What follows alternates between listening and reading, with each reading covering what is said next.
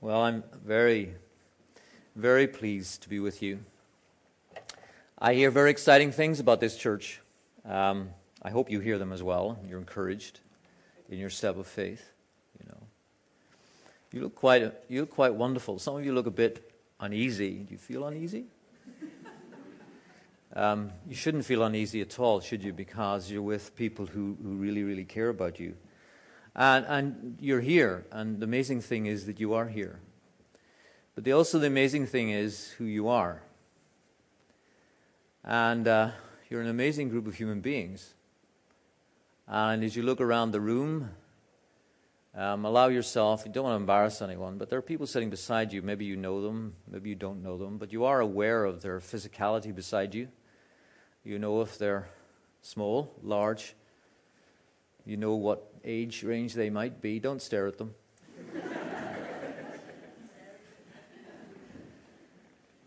And you're just so aware that in many ways you're the same, but in many ways you are so very, very different. Your appearance is different. Perhaps your attitude is different. Perhaps your ability is different to theirs, or you think your ability is different. Your aspirations may be different. But I understand that on average each of you speak about 5,000 words a day. Is that right? People I work with, some of them speak a lot less and some of them speak a lot more. But apparently on average a human being speaks or can speak about 5,000 words a day. The average human being also, which includes some of us, can fall asleep on average in about the space of 7 minutes. So I've only 2 left. The average person, your heart beats about 30 million times a year, which seems to me an extraordinary, most wonderful thing.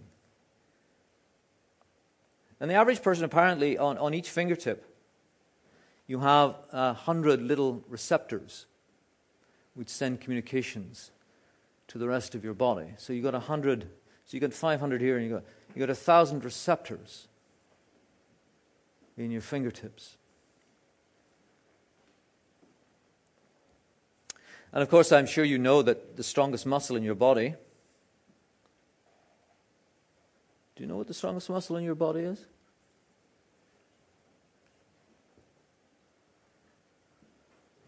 I mean, look at my body, right? Now, my son has just gone to big school and he has to play rugby because that's what you're supposed to do, right? Now, obviously, I was built to be a rugby player. And therefore, my son, you would imagine, was built to be a rugby player. Now, which is the strongest muscle in my body? Take a look.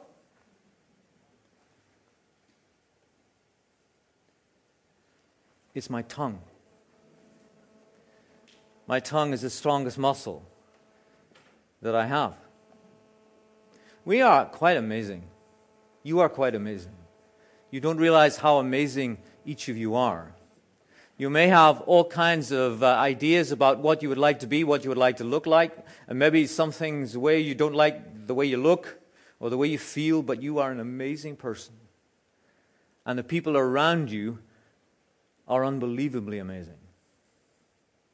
The people you live with, the person you married, the person you're going out with, people you teach, all those little people you teach, they are amazing human beings. And I'm going to plant 4 things about them that come from the Psalm that we read and also from Genesis. Firstly, we're amazing because we're made by the God who is unmade. We are created by a God who is not created.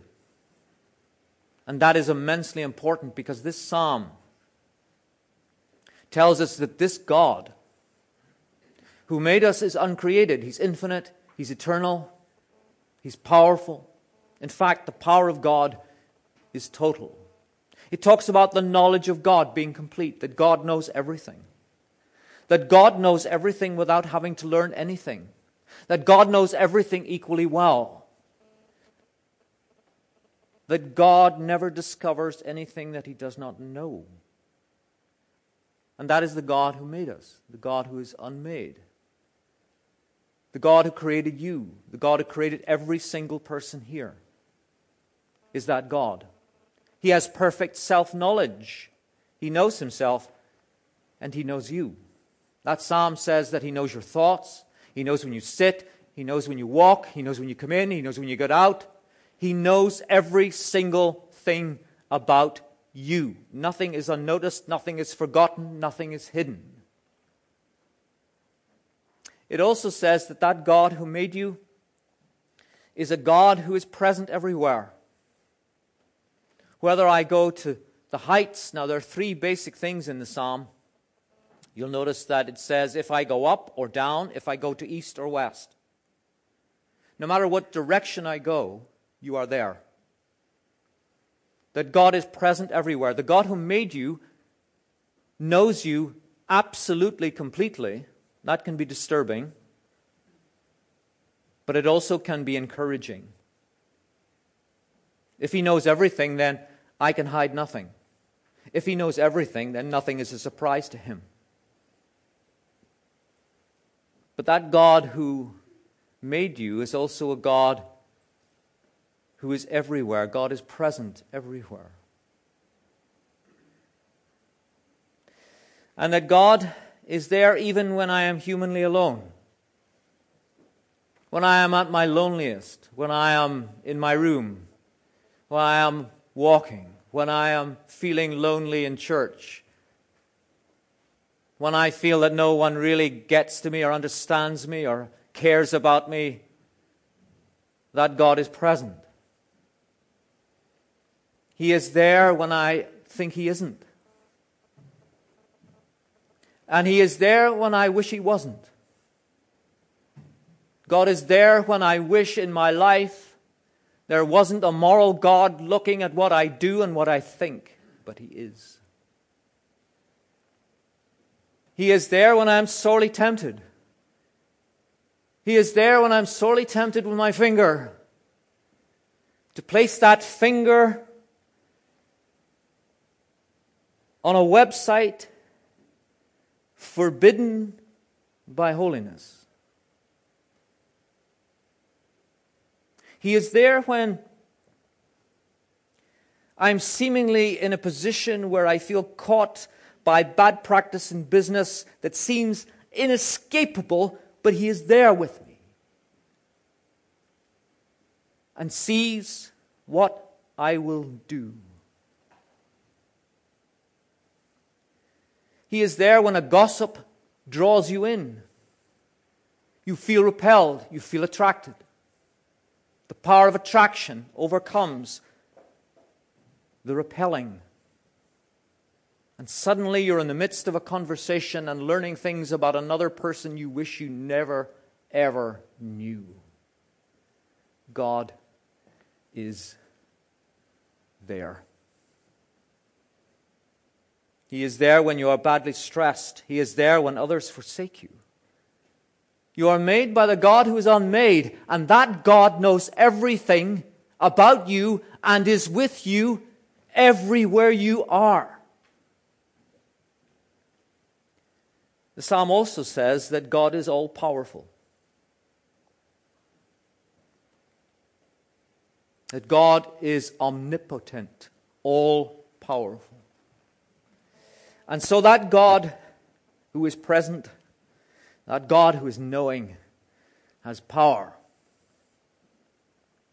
Now in the West, we have talked for centuries about these three things. The knowledge, the presence, and the power of God. It is when those three things are pushed. If God knows me inside out and outside in, then how should I live today and how should I behave at the end of this service? If God is present everywhere, including this room, if God is all-powerful, this is the God who made you. You are incredible, incredible human being with an incredible God.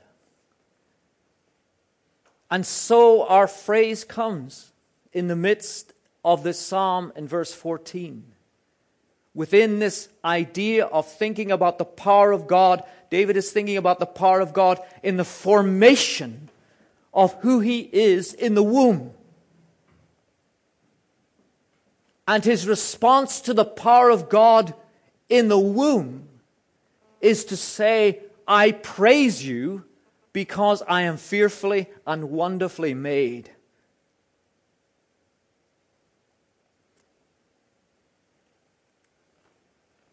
You are unbelievably wonderful.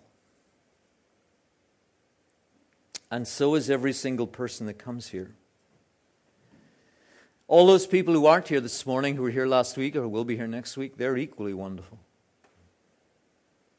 All those people who will come into the realm of what is now Grace Fellowship are equally wonderful. They may cause you headaches. They may not look like you. They may not dress like you. But they are equally wonderful. Because they are made by the God who is unmade. The second thought I had was that going to Genesis, made by the God who is unmade, but made in the image of that God. Now, what does that mean, made in the image of that God? The phrase "in the image of God" appears only 3 times in the Bible. Genesis 1:26, 1:27, and 5:1. It appears without any explanation at all. It just says, image of God. It doesn't try to explain it, and therefore the original idea, obviously, is that the people who would hear this would actually understand what this meant. But the problem was that the theologians and the writers over the centuries afterwards didn't understand what this meant. And so volumes and libraries of stuff are written on the phrase, what does it mean to be in the image of God? Because what it means to be in the image of God actually shapes how you see yourself. And therefore how you treat yourself. How you look after that body. How you feed that mind. How you build that spirit. But it also affects how you treat other people. So the phrase is important. So what does it mean? Well, people have said it means rationality. The difference between a human being and the rest of the animal world is that we have the ability to think. Theologian Augustine originally put this forward. It all sounds good because you can see a distinction there. Rationality and ability to think. The problem comes, of course, when you discover that some people have a greater ability to think than other people. Some people find the cognitive process incredibly difficult. People with learning disabilities find it very, very difficult. My daughter finds it very difficult to think the way I think. I find it extremely difficult to think the way she thinks. But I wish I could. I really wish I could. I wish I could stop analyzing the world and just enjoy it.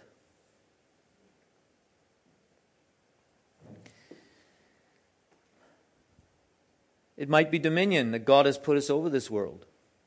It might be our creativity that God is a creative God and we are a creative people. It might be our morality. After all, we have a deeply held morality and conscience within us. It might be relationship. It might be all of these things. But think about it in 3 understandings, very basic, simple, straightforward understandings. Firstly is uniqueness. It seems to me that the Genesis writer is saying, you are unique in all of creation. As you walk out of this building, whatever height you are,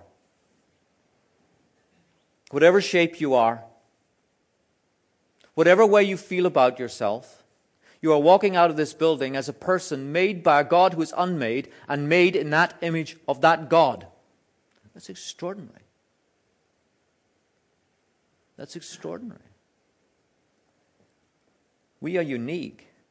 The phrase itself was used in Egyptian and Mesopotamian ideology mythology as well, to describe, it was used primarily, or solely actually, of priests and gods in those cultures.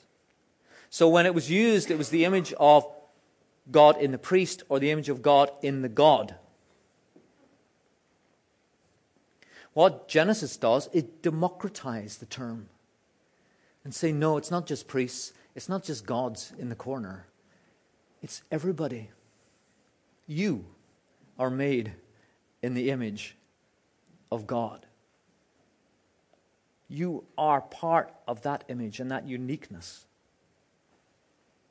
And if you embrace that, if truth comes to us in a church. Truth comes sometimes from the front, sometimes at the side, sometimes at the back, sometimes over coffee, sometimes here and there. But what you have to do with truth is embrace truth. You have to hold truth. And say to truth, I love you and I want you as part of my life. I'm in love with you.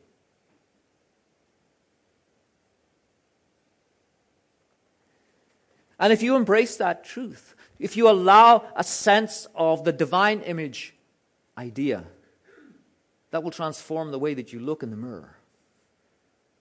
And you look in the mirror and you think, wow, image of God. Me. That helps people a lot, helps people just to get a sense of themselves. You go into your work, they put you down, don't they? They push you around. You go into school, they push you around. They tell you, you've got to think this, you've got to go there, you've got to do this, you've got to do that. We have all kinds of experiences which put us down, press us down. I was told by one of my teachers in school that I would always be useless. And it was drilled into me at school. And obviously psychologically it affects me because I've just told you about it. But it's not true.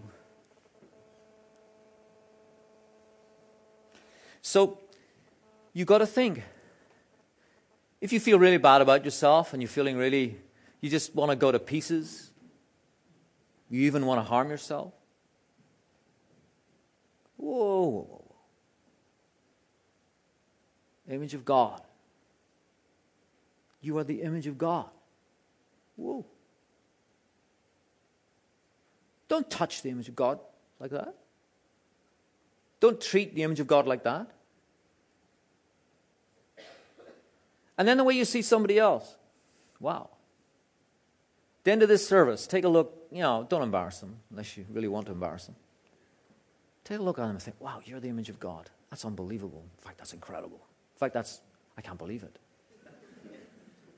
Is that guy really right, that you're the image of God? And that guy at the back, is he really the image of God? And that guy at the front, that girl over there, they're the image of God too?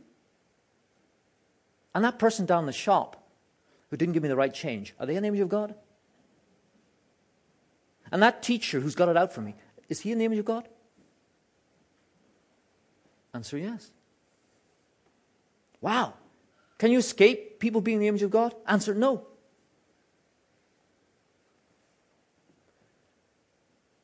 So uniqueness is one thing, but then totality is another. Seeing people as total people. It's not just part of you that's the image of God. You are the image of God. In fact, some people even go into the whole realm of relationship. It's not just a total person, but it's us, humanity together. We are all the image of God in relationship with God. These are revolutionary things. These are things to change the church, to change your life, to change the way you are. But what's the importance on Ability Sunday?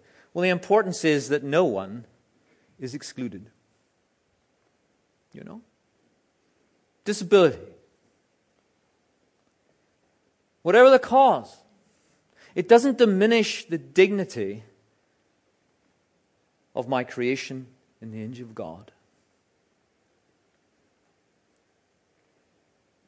One day you want to see in this church people coming in here, finding it difficult to walk, being pushed in wheelchairs. You need to help them up that hill.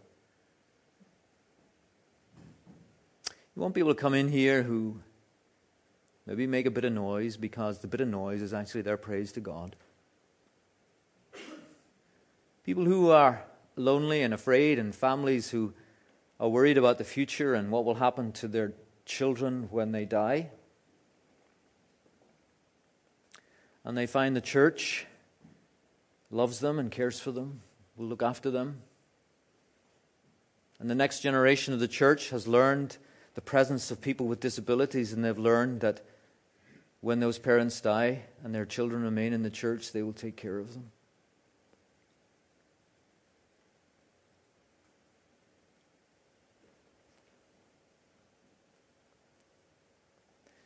Wow, made in the image of God, made by a God who's unmade, but thirdly, made fearfully and wonderfully. Is that what it says? I am made fearfully and wonderfully. Now, I've met some people who are fearful. They're just fearful. They make me feel afraid. They make me feel inhibited. I've met a lot of women like that who make me feel as a man, wow, I need to leave. I've met men like that. Fearfully in the Hebrew, I understand means awe. A-W-E. It means honor and respect. It's actually the same word that is used for the fear of the Lord. Fearful. Fearing God. Put another way, is that you are outrageously amazing. You are awesome. You're absolutely awesome. Or as my son would say, beast.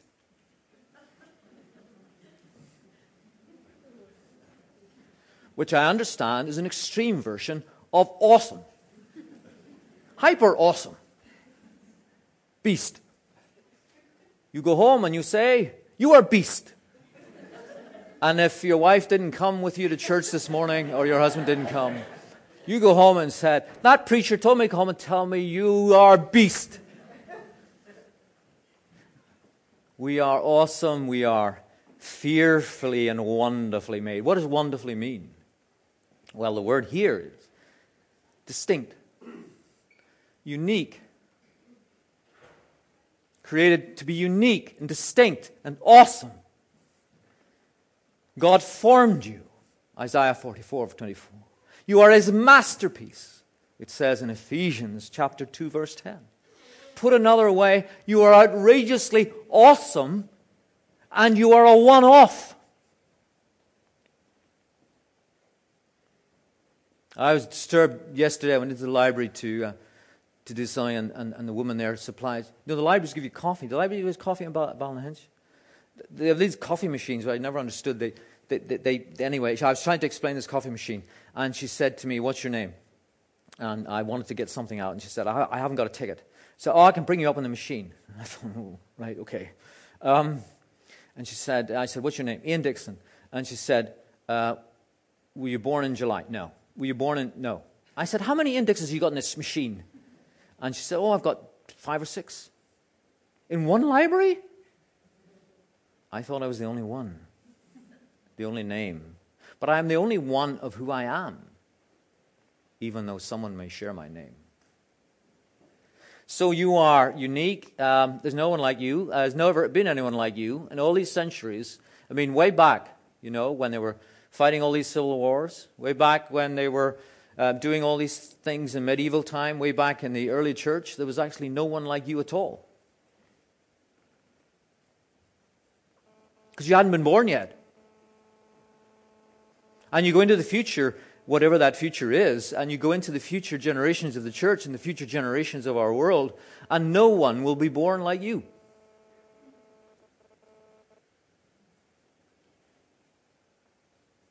You don't let anyone put you down. You are a one-off. You are amazing. You are fearfully and wonderfully made. No one is excluded. Everyone is fearfully and wonderfully made. Those we humanly categorize as people with disability are wonderfully, fearfully made in the image of God, who is unmade, who is powerful, who is all knowledgeable. We need to get our act together as a church and lead society and say, you don't look at people through economics and the mathematics of ability. And you don't say abilities plus net contribution equals worth.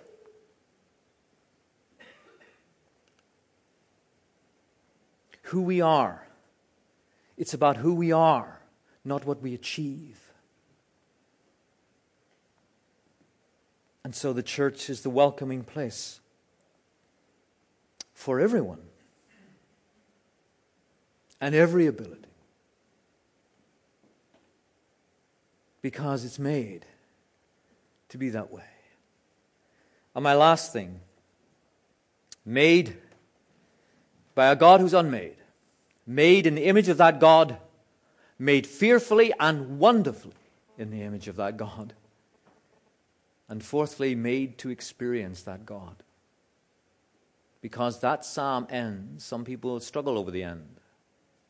Because it goes in and talks about examining your heart and life. And that's important. Because the movement of this psalm is very straightforward. First 18 verses say, here is God. And the rest of the verses, from 19 to 24, say, how will you relate to this God? It moves towards openness with God. It opens up. And what happens is we begin to talk about transparency, about accountability, about honesty. You see, when you start to think about God, it's not academic. It's not one of those things that is of the mind alone. When you think about God correctly, it becomes a corrective.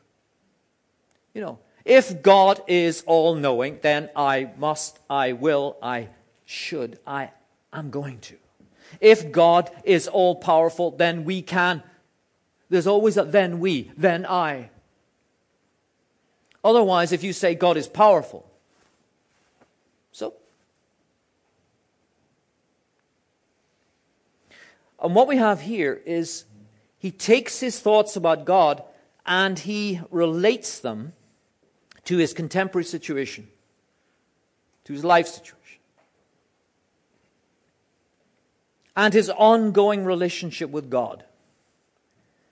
And he does two things in the psalm. If we're doing an exposition, he does two things. One is he talks about a practice of separating yourself from those who plan and do evil. And you've got to do that. You've got to say a strategy for removing yourself from those who do evil and plan evil. Have you got one? Have you got one? Have you got that planned? Have you got that worked? How do you separate yourself from those who do evil?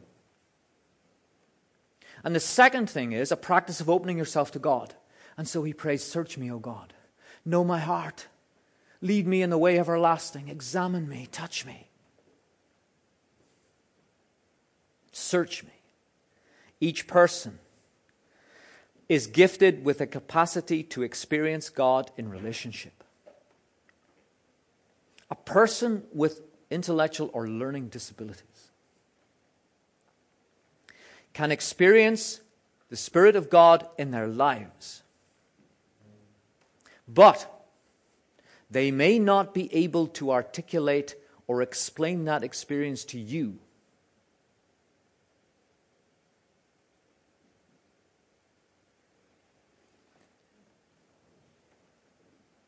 However, the fact they cannot explain it to you doesn't make it any less real.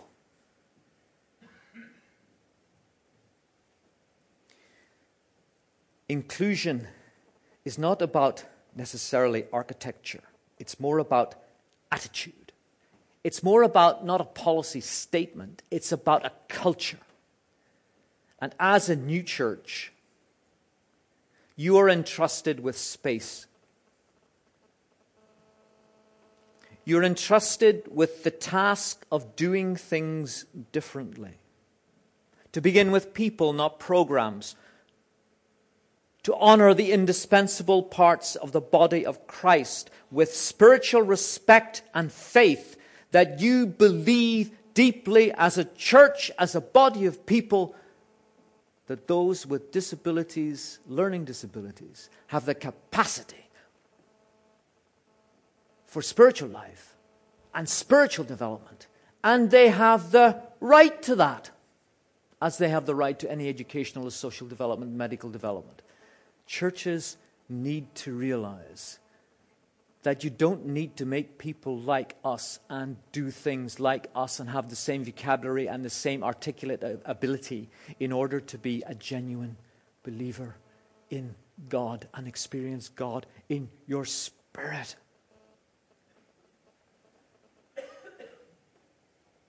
It's revolutionary. Ability Sunday turns into Ability Life. Ability Sunday turns into Ability Church. Because we're celebrating that we are made in the image of God. That unmade God.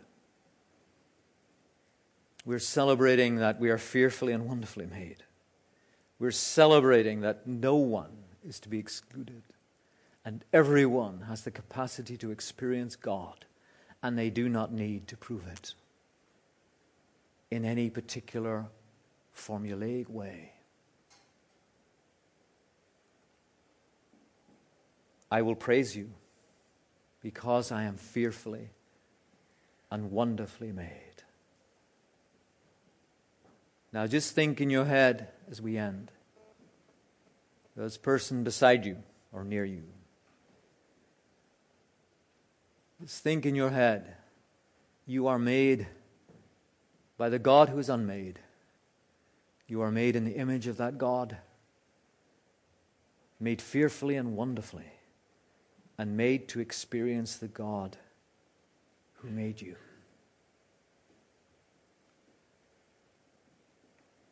Thank you so much for giving this space. By giving this space this morning, you have honored the indispensable parts of the body of Christ, and you will be blessed for it. But it's the beginning of a journey. And my prayer and my hope is that you might look at me as the image of the Lord, and that I might look at you as exactly the same.